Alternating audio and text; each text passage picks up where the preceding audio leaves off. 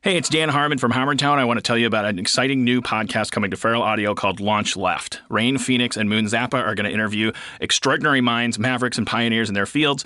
This season, Launch Left is going to celebrate nonconformists like Michael Stipe, Shepard Fairey, Spike Jones, Mario Batali, and many others. And those guests are also going to spotlight their favorite left-of-center emerging artists. So listen and subscribe now at feralaudio.com/launchleft, iTunes, or wherever you listen to podcasts. You can do it however you want, man. That's the nonconformist part. Guys, I want to tell you about a great sponsor I have, Bombas. They're premium high-performance athletic socks, and they're so comfortable you're never going to want to take them off. And because socks are the #1 requested item in homeless shelters, for every pair of socks purchased, Bombas donates one pair of those to those in need. Almost 1 million pairs donated to date. 15% off the first purchase of 4 or more socks. Plus free shipping. So go to getbombas.com/feral and buy some comfortable socks. Feral Audio.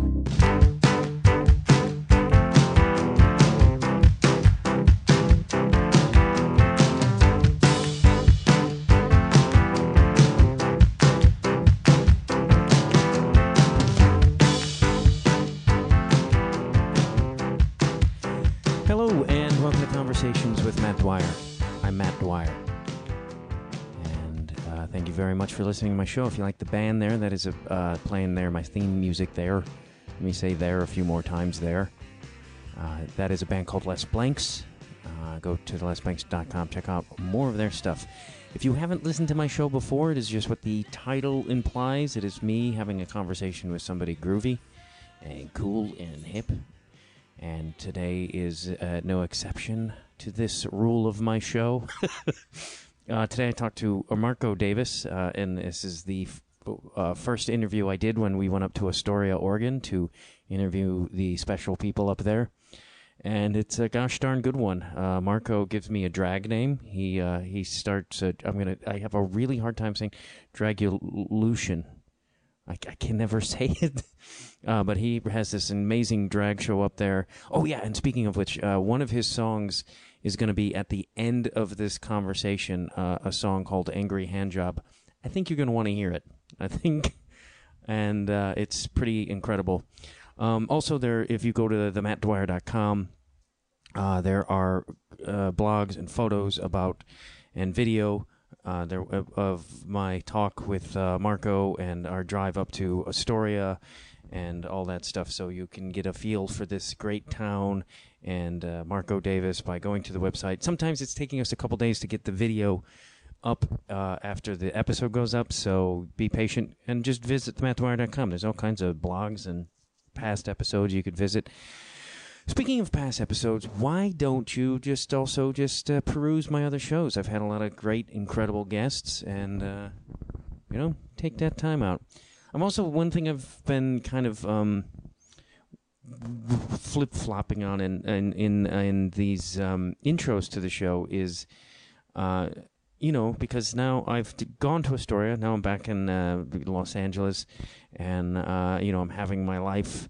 And I'm like, do I talk about my life, or do I just solely talk about Astoria, Oregon, and up there? I don't know. But today I had a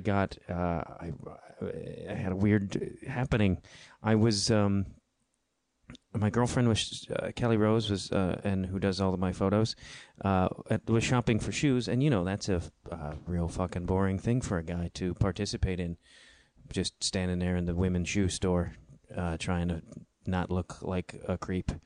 And so I did what every good red-blooded American does, is I started looking at my phone.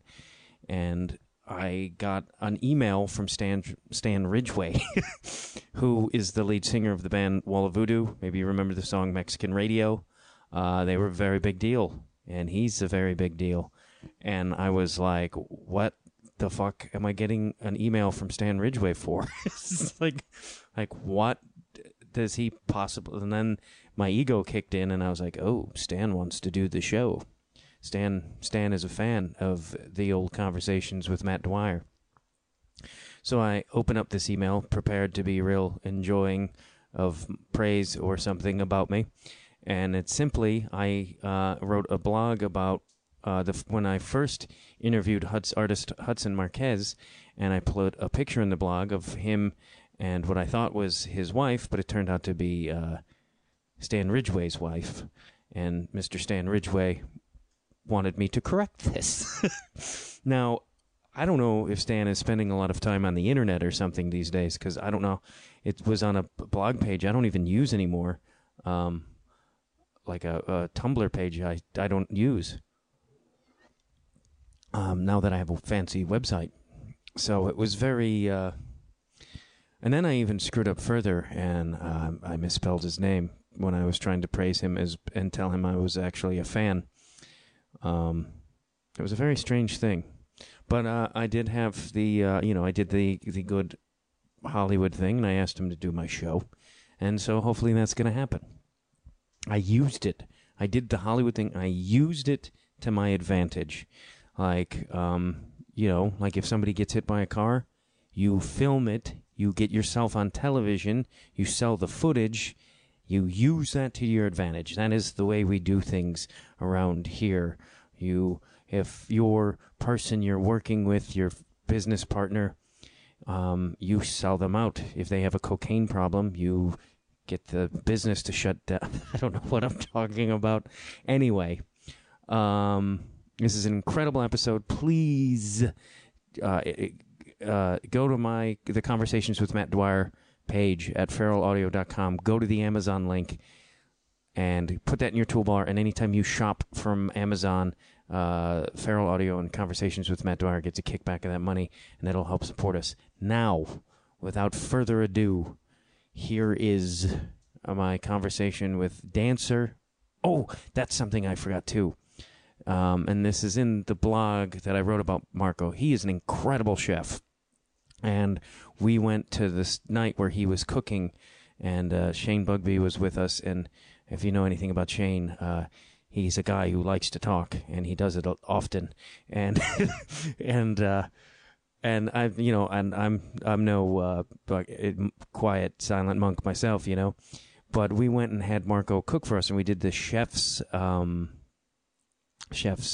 mercy. So he would just make you whatever the hell he wants. And it was like a work of art. Like all four of us just went silent and stared at our food and consumed it. And there was no other world but the plate of food that you were chomping down on. And it was incredible. But we talk about that. We talk about the world of drag and dance and growing up. Do you know what? Let's just listen to Marco Davis.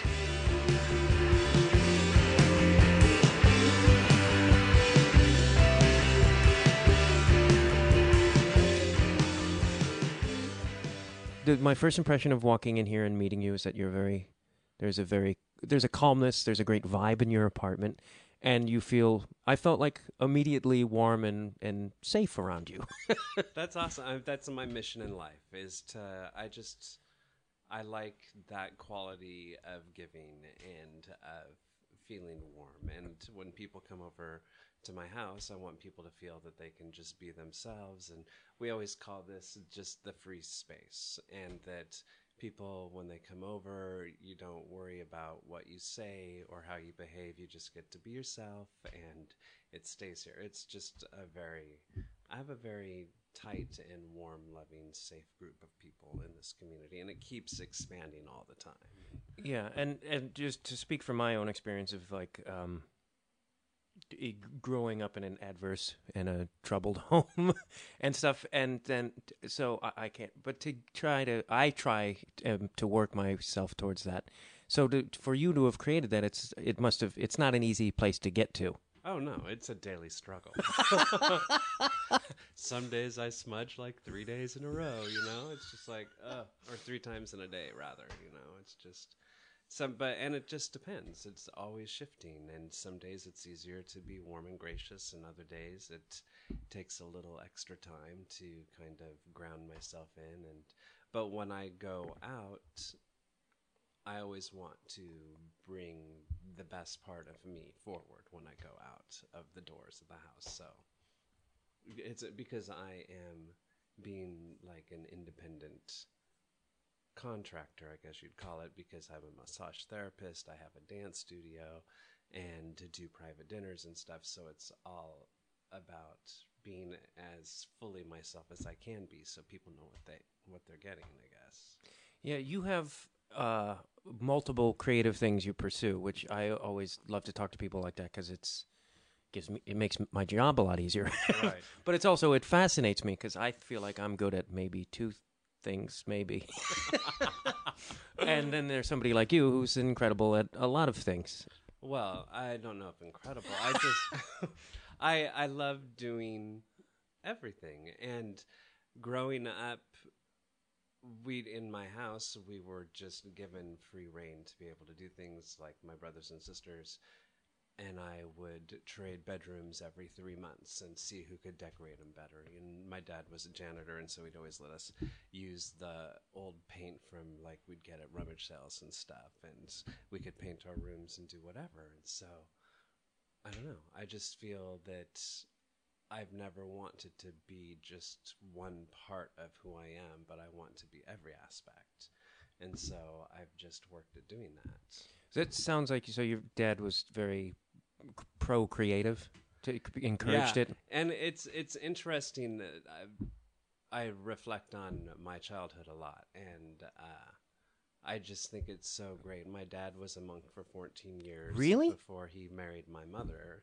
Yeah. A Buddhist monk? Franciscan. Oh, wow. Oh, no, actually Benedictine, sorry.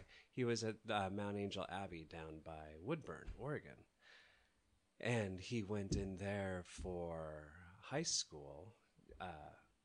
And then when he was done with high school, he just became Brother John and was in there for 14 years. And my mother was a secretary at the parish there, and they knew each other because my dad's dad, when his mother died, married my mother's aunt. So my mom and dad are like cousins by marriage, but they were already alive. So This is the wrong side of the country for that? seriously.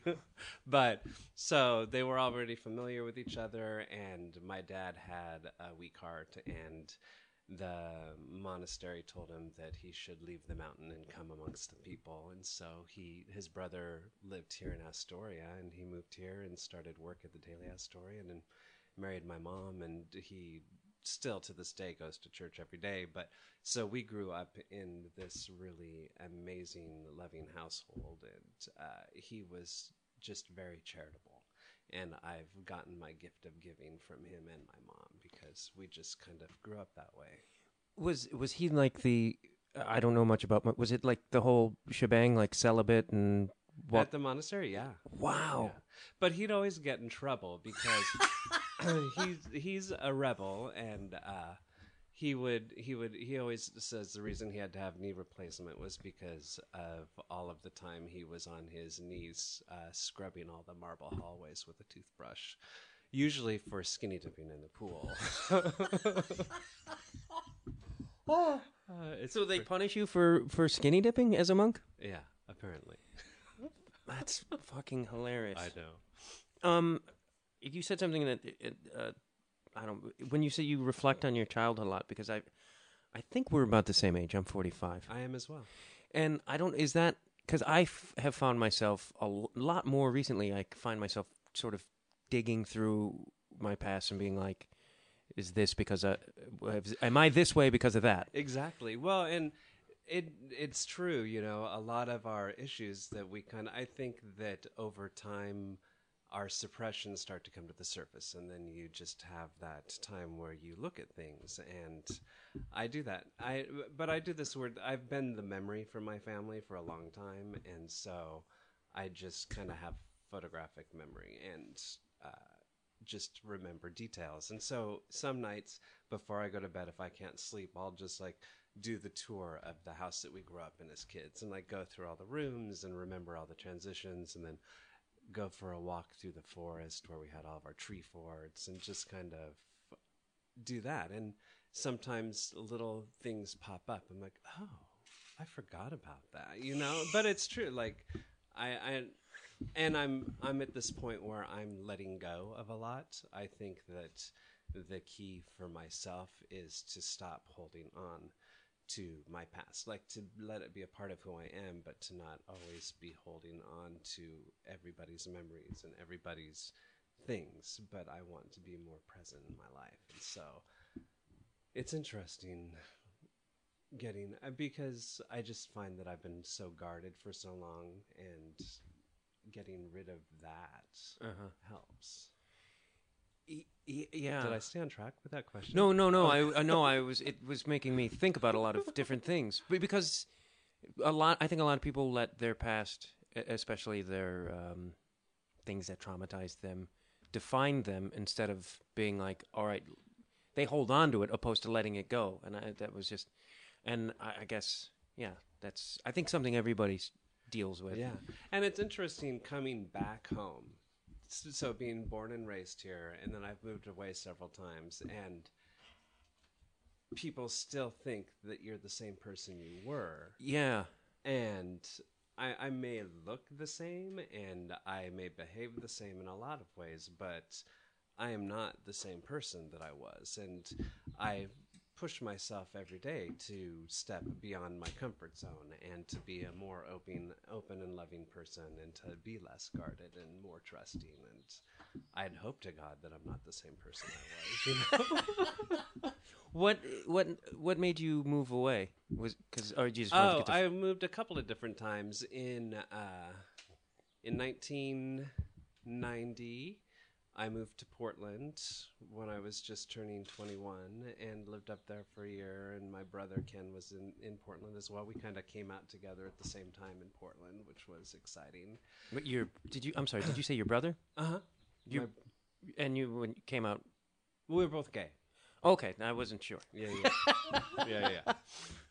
Yeah. So that was really a fun time for us. And then I moved back to Astoria. I just felt too crazy in my head, and I didn't know what I wanted in life. And I just had so much like obligation to not wanting to ever break my parents' hearts or anybody else's hearts that I just really didn't.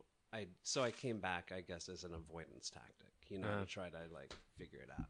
And then I stayed here until 94, and then my friend Kim Kyle got a scholarship to go to the American Musical Dramatic Academy in New York. And so I got rid of everything and packed 2 suitcases and left with $500, and I moved to New York to live with her. And New York on $500 is not.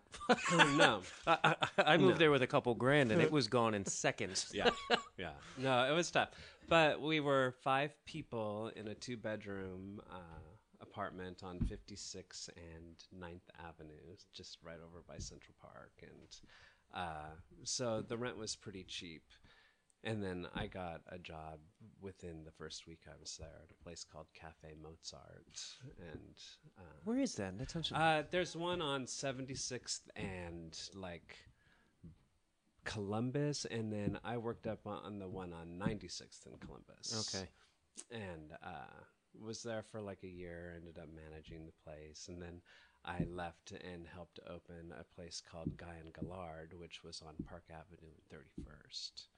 And then it just got crazy. It was just well, it was. It was a hard town, and we were it was during the whole Webster Hall Club Kid thing, and I only wore platform shoes and knee-high socks and hot shorts. And you were in that scene? Yeah. I don't have much. I mean, I know a little bit about 94 to 96. We went to Webster Hall a lot and went dancing and stuff. And I remember going to, I think it was Splash or something, and I was in there one night and RuPaul happened to come. Just when she was like, it was a couple years after Supermodel came out, and so it was just, I don't know. It was an exciting time to be in that city. But it was also an interesting time for me because I just, I like to experience things, and, it was like that whole like cocaine and lots of drinking and lots of, it's just like, oh my God, what have I done to myself, And then I'm like, okay, I'm getting rid of it. And so I stopped doing everything and joined Crunch Fitness and like went to 15 funk dance aerobic classes a week. Yeah, especially when you're in your 20s and you get, because I too, sir, went down the cocaine road. But it's like it's a, it's a bad pun, but it's a snowball. Seriously, I know. Well, and it's so funny. It was interesting. It was very interesting. Yeah. But I wouldn't trade those experiences for anything. Just like I wouldn't trade growing up in this town and being beaten up almost every day and being ridiculed all the time. Like those have made me the person I am and have pushed me to want to do the things that I do with my life. Yeah, I wanted to, because I don't know much about Astoria. That's why I'm here, is to learn about it. But the things that I think it's changed from what I've read and stuff. But it used to, it's like, was it kind of a working class? Oh, definitely. We're fucking guys. Yeah. It was intense. I mean, as a kid, just looking out and seeing the tugs pulling forests up the river and clear cuts everywhere and everybody going up fishing. I mean, and it was like a hardworking town. There was a lot of money, but it was just really violent still and underdeveloped. And it was the 80s. Well, because I read in one of your blogs, and you're a great writer, by the way. Oh, Another thing that I've really loved reading your stuff, and it's very personal. Like I said, when I walked in the door, I was like, I feel like I already know you. Yeah. And there's a very personable, like, real quality about your writing, which is fucking hard to do that. It is, but it's the thing that I'm just trying to make myself do, to be honest and to like find the words that really express what I'm trying to say without trying to be clever. I'm simple. I'm going for simple. I do it with everything, even my cooking. I just like try to keep things simple. And I think that's where people screw up the most with art, because they're like, oh, I'm going to get fancy words and be poetic. It's like, you're going to fuck it up. Yeah. I'd use the wrong word and it would be in the wrong tense or, Oh, I do that a lot. But Hemingway did that. That always makes me, but of course, then he put a shotgun in his mouth, so I don't know if it's a great thing to strive for. Not for me. But because in one of your blogs, though, you said unless I'm totally insane, but you said you were getting beat up for being gay before you even knew you were gay. Right. Yeah. I never wanted to deal with it. That. Like, I didn't want to even think about the concept of being gay, and but everyone always saw it on me. I mean, even as a kid. I was going to say, did your parents knew? No? No, but I just interestingly found this out, and I asked my mom about it, and it goes, I'll take one step back. I ran into my friend at the salon that I massage out of, that my best friend owns, and one of the mothers from Star of the Sea School, where I went as a kid, always comes in to get her wash and set, and she's an old performer, and she just has always been a very favorite person of mine. And so she was talking one day about how it was so great that Sari had a good gay friend, because every person should have a gay best friend.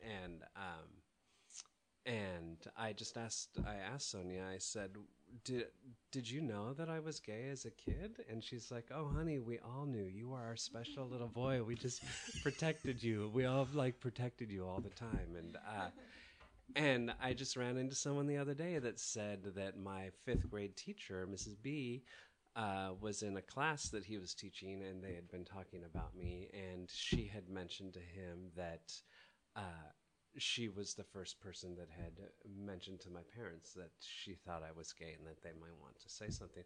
But my mom doesn't remember any of that. So it's just like, but it was so interesting that, because if that would have been mentioned, I mean, I think my life would have taken a much different turn if I would have known that there was that kind of support there. Because I mean, you grow up having everyone tell you that, especially going to a Catholic school, that you're going to hell if you do any of these things. I mean, even if you get a boner and you masturbate, you're going to go to hell, And it was just like, fuck, I'm going to hell.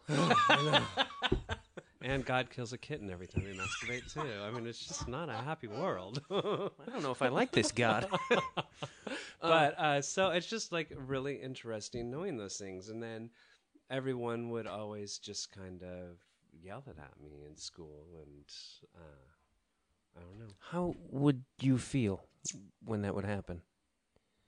I was horrified because, excuse me, deep down I was like, oh my God, I can't believe that they can see the secret that I'm trying to keep contained and not let out. And because it did fill me with such shame. And so I knew that I hid behind a lot of things. I hid behind my weight, and I hid behind my windbreakers that I always wore, and I would rustle around and try to scoot out of places. But I always wanted to be a part of things, So I remember being on the service club so that I could at least be at all the football games, at basketball games, but I'd be behind a counter, And I think that's where the service industry really came into play for me a lot, as a way to be involved with things, but you still have a safety barrier. That's really interesting. Isn't it? When did dance become a part of your life?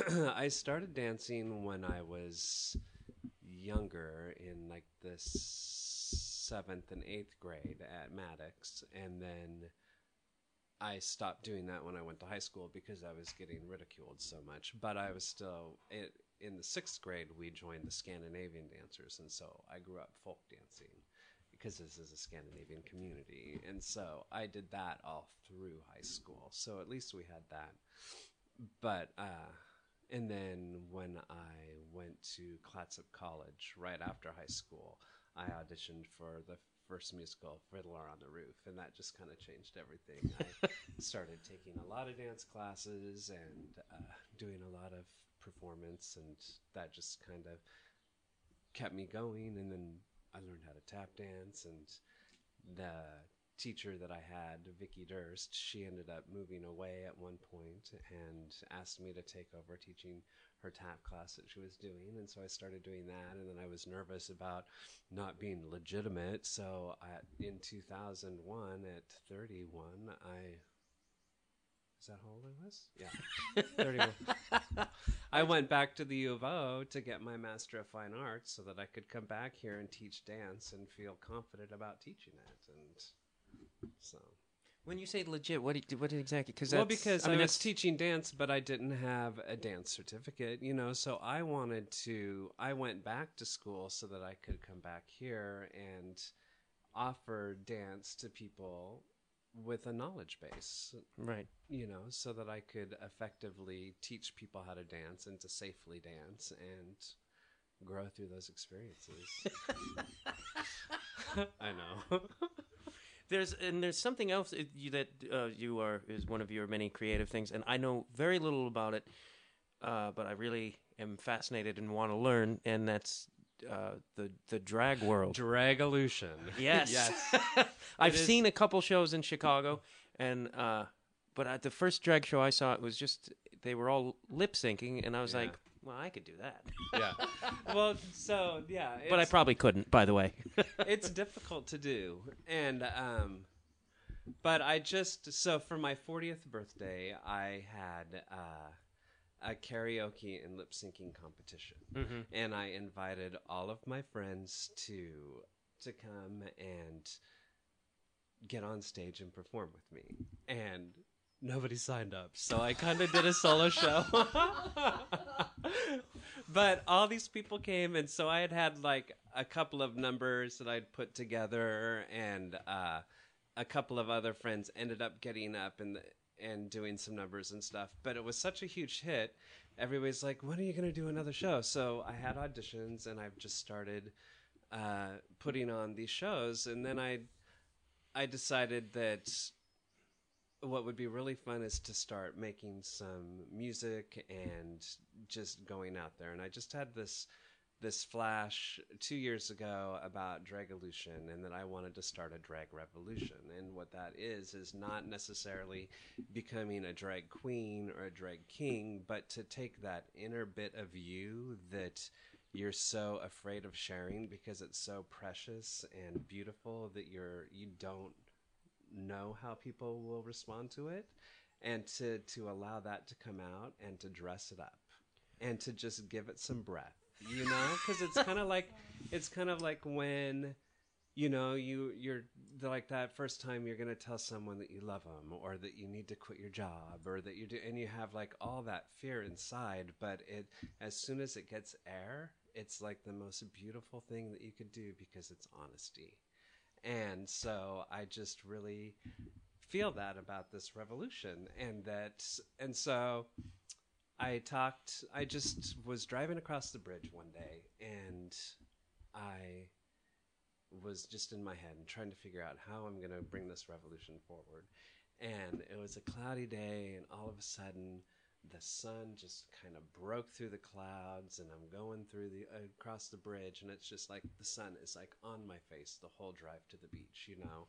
And I just have the lyrics to this song pop into my head, you know. I am who I am, and no one can tell me that I'm not. And just kind of going on with it. And I went to the beach, and I went to my rock, and I yelled my shit out, and just kind of took it all in, and let a few waves hit me in the face, and then went home and wrote it and contacted Tyler Little and Olaf Yidzi, and we That's just a great started, name. isn't it? They're all great people and so talented, and so we just started recording these things. And so I put my first family together. I had auditions, and I cast 12 people, all men and women, and gave them their drag names, and started rehearsing, and so from the first rehearsal, everyone was kind of like in heels and like having to get dressed up, and so we went on this journey, and it was just kind of mind blowing. And then we did the show, and I don't know, it was insane. It was so cool to be in there and to be waiting and seeing like 300 people in line outside. Wow. Almost all of them dressed in drag of one form or another, you know, and coming in, and just, I don't know, the love was just huge. I still get emotional talking about it. It's incredible. Yeah. And this is my lack of knowledge, but did you say men and women were in the show? Mm-hmm. So, because and this is my ignorance, I always just was like, it's drag shows are men dressed as women. Right. And so I'm an idiot, right? No, I don't go with the norm a lot of times. And if people are stepping forward and want to do this, why on earth am I not going to let them do it? You know, I love that. Yeah, and so this last show that we did this year, I had everyone be drag kings. So even the men dressed as men, and that was actually more kind of intense than doing the drag queen stuff, because having to tap into that uber masculinity, and so it's just a really weird thing, like structurally how you move your body, like leading from your cock, and just like it's just like it changes a lot of things, and it was just like, it was crazy. And then so we're August 8th is our next show, and I've just told you should come if you want to come to rehearsal tonight. Yeah. Well, I'm having a rehearsal tonight. If you want to come by for a little bit, and watch. Yes. So, and you'll meet Daylight. I'm actually bringing. I've heard about Daylight. Daylight comes. Yes, Daylight comes, and you don't ever want to go home. But so. For this show in August, what I told everyone is that we've explored the female and the masculine, and what I want for this show is for them to bring their queen forward. Like, I don't want there to be rules on, on their art. And so I'm really excited to see what's going to come forward, and we're revamping the show. We're going to introduce a new music video, the Drag Queen Rap. It's pretty awesome. I just love it. And like last year, we did a float in the regatta parade. We're not doing it this year, but we actually won the President's Trophy Wow. in the parade, and it was like one of those moments where after the parade, my best friend Sari and I were just like stood in the driveway crying, holding each other, because it was so like to walk through the streets of like all of that childhood and all of that history, and to be in my Sixth Sense heels and gold and black sequins with gold wings, and just having people cheering and rushing up and wanting to hug. I mean, it's just It's incredible. It's incredible. I feel like I am just so lucky. The other day, I blab. No, that's perfect. That's exactly what I want. The other day, I was working at the cafe, and I hug a lot of people. It's just something that I love to do. It's a good thing. It is a good thing. And somebody's like, God, you really hug a lot of people. I'm like, yeah, I do. I'm so lucky that everywhere I go, every day, I get to like hug people and like share time with people. I get to, I don't know, it's the most nurturing, awesome place I've ever lived. And the love is just astounding. That's great. I want to back up and go. Is what you're doing with the drag art form? Is that kind of a new thing? Are you being? Is it For revolutionary? myself? Or I mean, has women and have other people done the drag king stuff? Is this all sort of a new thing? No, it's been going on for years and years and stuff. And I remember it's been going on for a long time. But I think that in some ways my shows are a little different than some shows, because it's a journey. Like we kind of. And you do your own music as well? Mm-hmm. Part of the show is original work, and then part of the show is classic Broadway stuff. And then it's all very choreographed, and it's a production number. I'm just lacking, a smoke machine and some lights and some wings and some set pieces, but I just do it. It's like. It's all out of it's all out of pocket, and it's all just, I never know how it happens, because it just does. Like, I don't have money, and we need to do you a Kickstarter. Oh, God. We just did a Kickstarter for the theater to get our digital projector. Oh, great. And it went really well. Now, when you create your alter ego, where does that, because you said you said it comes from a special place inside. Yeah. I want to know how that starts and how that comes to fruition, because you give people their names too, and it's like I'm like interested in how that comes from the seed to and up. Okay, so it's kind of like Daylight. She literally came to me. Like, I just saw her one day, and I've been dabbling in. I guess 94 was the first time I did drag, and that was in New York. And then I just kind of it always was like my Halloween thing. Oh, I'll get dressed up and drag on Halloween. And even when I did my shows for my birthday, I'd like maybe put a wig on and put some lipstick, but it was never a commitment. And then I was just like, I don't know why I was afraid of committing to Daylight, but she finally made me. And so I debuted her 2 years ago, Halloween, in New Orleans. Went down for Halloween, and so that's when Daylight first hit the streets. And it was fabulous. We had so much fun. Like, I remember being down by Jean Lafitte in Exile, and because they'd had a big parade, and there was like this band going around, and I had my wings, these huge gold wings on, and the drummer was drumming, and I just started dancing and cleared the street. It was awesome. And then so she just kind of, she keeps evolving. Like, she's definitely she's taught me a lot. She's taught me to stop being so ashamed of my body, and to just kind of accept it, and she's taught me to speak a little more openly and freely, and it's just been fun. But she's, but then she's kind of nasty, and which is funny, and I just love it. And so what happened, so when I was thinking of, after I did the auditions and I knew who people were, like with some people, like with Cameron, who I lived with, she lived in this house before me, and we lived together and for almost 5 years. And so we did a lot of processing together and stuff. And so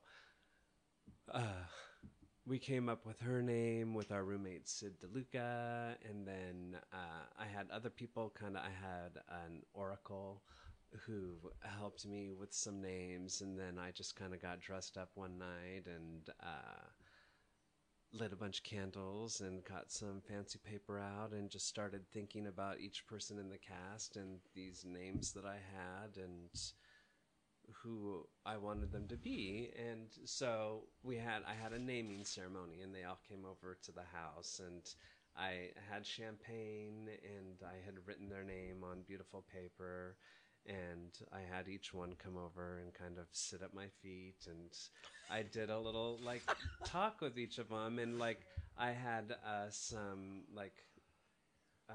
it was like a turquoise colored powder that Cameron had brought back from India. And so I blessed everyone on their forehead with it and told them that they were a part of my family, and that, I'm always here for them, and that I will always love them and never judge them, and they will always have a home and a safe place.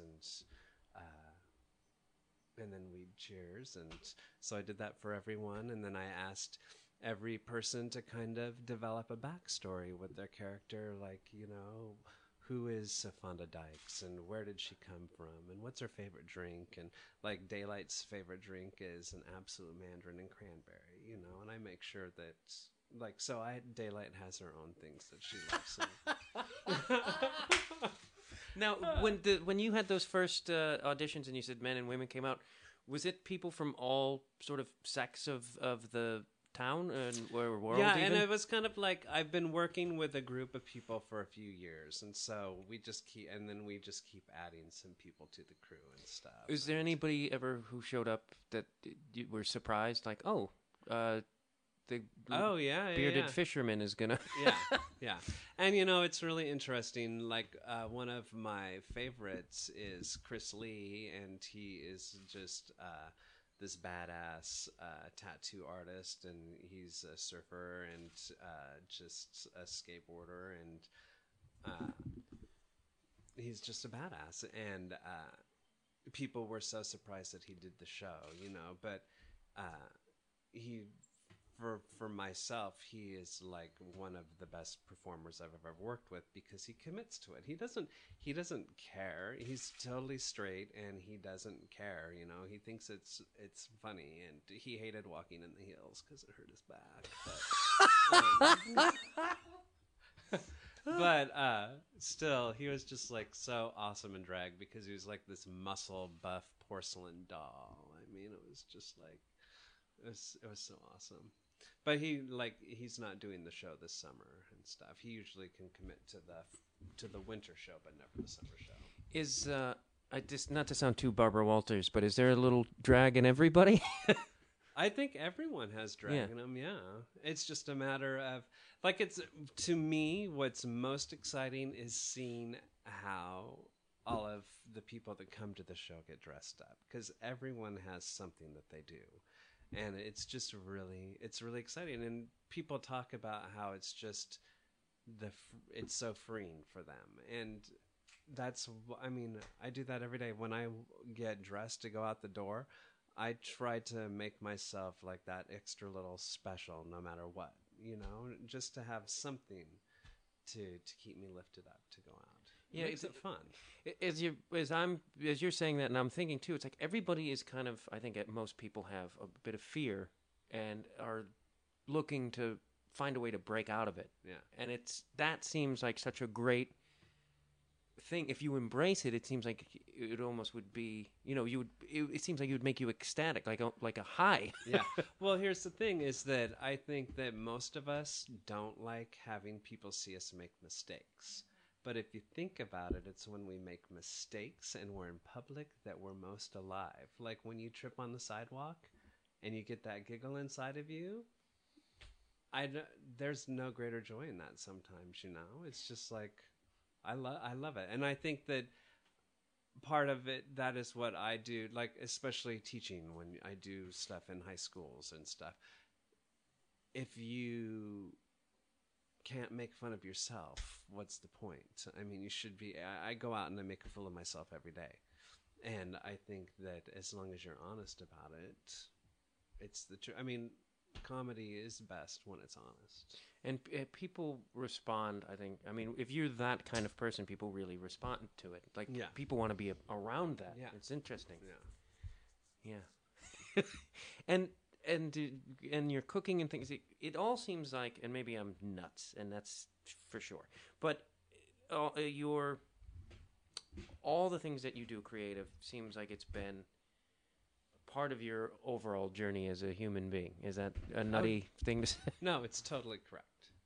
And it's like, I mean, ideally, in my perfect world, I would have a property out in the country with a barn that's a performance space, and I would be having it be a retreat center where people could come and do dance and do art and just kind of live and heal and eat great food. But since I don't have that, I have Astoria, and that's why, like, I work at the Colombian Cafe and I do my cooking there, and then I do private cooking lessons, I do education. I donate a lot of time to people for cooking and stuff. And then, did you watch any of the cooking episodes? I didn't see those for some reason. Daylight has her own cooking show. Fuck. I know, I hate that I missed these. And so we've done a couple of those. We have a big one coming up at the end of August at 46 North Farms. My friends Teresa and Packy have this farm, and they want to build a new chicken coop. So we're going to do a little fundraiser cooking episode out there, barbecue style. And I'm going to try to get some friends together that might come and play some music and just do crazy things and do this cooking episode, but have it be a big party. Oh my God, that sounds great. When are you doing that? Sometime at the end of August, beginning September. Okay. I just want to make sure we get that out there, because people should come to that. Oh yeah, it'll be fun. What kind of, do you have a specific kind of cooking you do, or is it sort of? I just kind of, I kind of have the Colombian Cafe style. I've worked there for so long, and I've kind of evolved with it. I like to keep things simple, so I don't like to over decorate things with. I like everything to be edible on your plate, and I like it to be beautiful, and I don't like it to take a long time. So, but I like to do a lot of vegetarian cooking and with fresh seafood and such. That's my specialty. Do you lean towards not a lot of meat stuff? More towards vegetarian generally. I love having meat, but I don't. I know. Cook it a lot. I feel better just eating vegetarian, honestly. Yeah, my mouth Except feels I better love when I'm bacon. eating a lot of bad shit, but then. Yeah. And then, especially when I'm 45, like, just it doesn't go the way it used to. I know. Seriously. It's my body is always just going, what the fuck are you doing? Seriously. Well, and I'm struggling with not doing gluten because it actually, April was a year anniversary of not doing gluten, and I did it as an experiment to see if it took the inflammation out of my back for pain, and it does, so. That seems very popular up here, the no gluten. Yeah, I've heard it. I mean, it's all over the West Coast, but I've been here less than 24 hours, and I've heard it a lot. Yeah, and it's said a lot around here. But it does work for me, and I feel better when I don't eat it, and that sucks because I'm Italian, and all I want is bread and pasta. I'm not Italian, and that's all I want. No. And just Astoria seems like a very different place than what it was when you were younger. And how is it progressing? Because I do want to learn a bit more about Astoria too. It has progressed. It's, in my eye, it is just such an oasis now.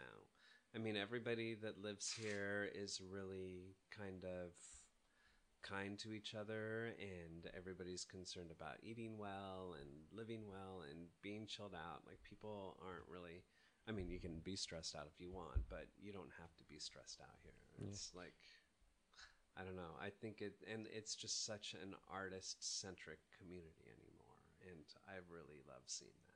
Yeah, it's 20. Do you think like 20 years ago could you have done the drag show? No. So is that is that a statement about how the town has changed at all? I think so. I really do. I mean, it's from what I understand, it's like one of the biggest things that like it's a huge event here. Yeah, it's awesome. It's we have so much fun. It's pretty crazy. I'm so happy to be on that train and to get to like. But for me, the best. It's just an excuse to get everybody together and have fun. I mean, like standing on that stage and just feeling the excitement and love that vibrates off of everybody in that room is just overwhelming. And I love to have a dance party, and so there's always like a dance party at the end. Like we have an hour dance party. God damn, it sounds awesome. So like fun. I really got to come see this. Yes, definitely. I would love it. Do you worry about it all with because Astoria is such a beautiful town that it will get corrupted, as many great towns do, by the corporate evil bastards? That's what Warrenton's for. I think that the Astorians care about Astoria too much to let that happen. That is really great. Yeah. That's when we were just in Fort Bragg, and they were telling us that whalers were coming in, and the townspeople, like it sounds like a movie, like they got in boats and ran them out. And it's such a beautiful thing to see like a town go like, you're not fucking with us. Well, and this is not an easy town. Like, I can usually tell when people move here if they're going to make it for 3 months or not at all, because Astoria is not an easy place to live. It's challenging in many ways. What are the challenges? Well, for most people, it's the weather. Like people think that it's just too gray and it's too wet all the time. And I always say that gray is this year's rainbow. I think that I always see like the lavenders and purples and silvers and the gray. I don't like see the darkness. So it's never affected me. But a lot of people do have issue with that. And then people get bored, which always is amazing to me. I'm like, well, we've got the beach and we've got the river and there's places to hike and there's really good food. I mean, there's no reason that you should be bored in this town. I think if you're bored, there's a problem within your brain. Because I think back like when I was younger, I got bored quickly. Now it's like we drove for hours and I'm just like, there's no music, there's no nothing, and there's mountains and there's ocean, and it's like that's more than fucking enough. Yeah, I know. Well, I find that like I like to just be at home with no music on. Like I like silence. I really do. And I think that's something that people always just think that I'm this crazy spaz all the time, but really I'm a quiet, simple person. You don't seem like a spaz to me. That's awesome. Before we wrap up, I just want to ask, do you have a drag name for me? What would you do? Oh. Is that another Barbara Walters? No. I just I'd have to think about that for a moment. Okay. Let me just think. What is your favorite color? like a greenish blue, Oh, nice. kind of this color. Yeah, the yeah. tattoo is kind of what I. Yeah.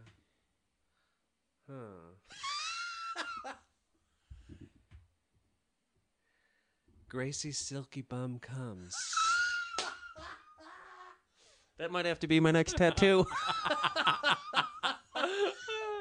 Gracie's Silky Bum. Oh my god! See, that's cute. I love it.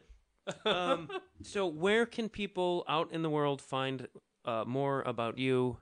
And Well, I have my website, daylightcomes.com with a U. CUMS. and will they be able to find all things? Yeah, I have my blogs on there. Like the cooking episodes are on there. Links to the videos from my shows, and I think My email's on there, though. And then I'm also on Facebook under Marco Davis. Great. Thank you very much. Oh, my God. Thank you. You're great. Angry hand jobs. Ass tweet. Splash the cash. Thank you very much for listening to Conversations with Matt Dwyer. I hope you enjoyed it. Please listen to my past episodes. Donate money if you can. Support live podcasting. Go to themattdwyer.com and enjoy all things that are me. Hand jobs. Angry hand jobs. Angry hand jobs. Ass tweet. Splash the gash. Hand jobs. Angry hand jobs. Hand jobs. Ass tweet. Splash the gash. Some nights I just lay there, repeating over and over, self-worth, self-worth, self-worth. And I use it to try to pull myself in the filth of your thighs as I work the memory of the sound they made as you spread them apart in the back of my dart. The smell still gags me as I relive the horror of your creamy lips, dripping their tuna juice all over my hand job. Hand jobs, angry hand jobs, angry hand jobs. Ass tweet, splash the gash. Hand jobs, angry hand jobs, hand jobs. Ass tweets, tuna bar, splash the gash. 1 minute, please. I said 1 minute, please. You call me over, over and over, and repeat over and over. That's all we cover, over and over. Between Jaeger shots and knife hits, you keep saying you want to touch tips. Jaeger shots and pot pops, and you want my spot, but you need a little tug first. A little tug my ass. It's what coined. Hand jobs, angry hand jobs. Ass tweet, splash the gash. It's morning and you still can't get hard. Hand jobs, angry hand jobs. Self-worth, self-worth, self-worth, self-worth, self-worth, self-worth, self-worth.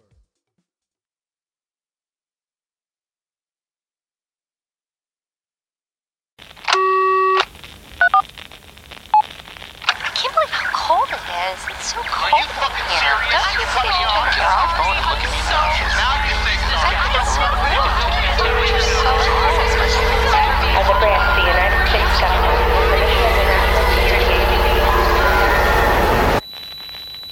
As a branch of the United States government, it is the mission of the National Security Agency to assess and flag citizens of the country who may present a threat to its security. The NSA has clearance to wiretap by any means necessary. Tapped. Incidental recordings of private conversations from the files of the NSA. now on feralaudio.com.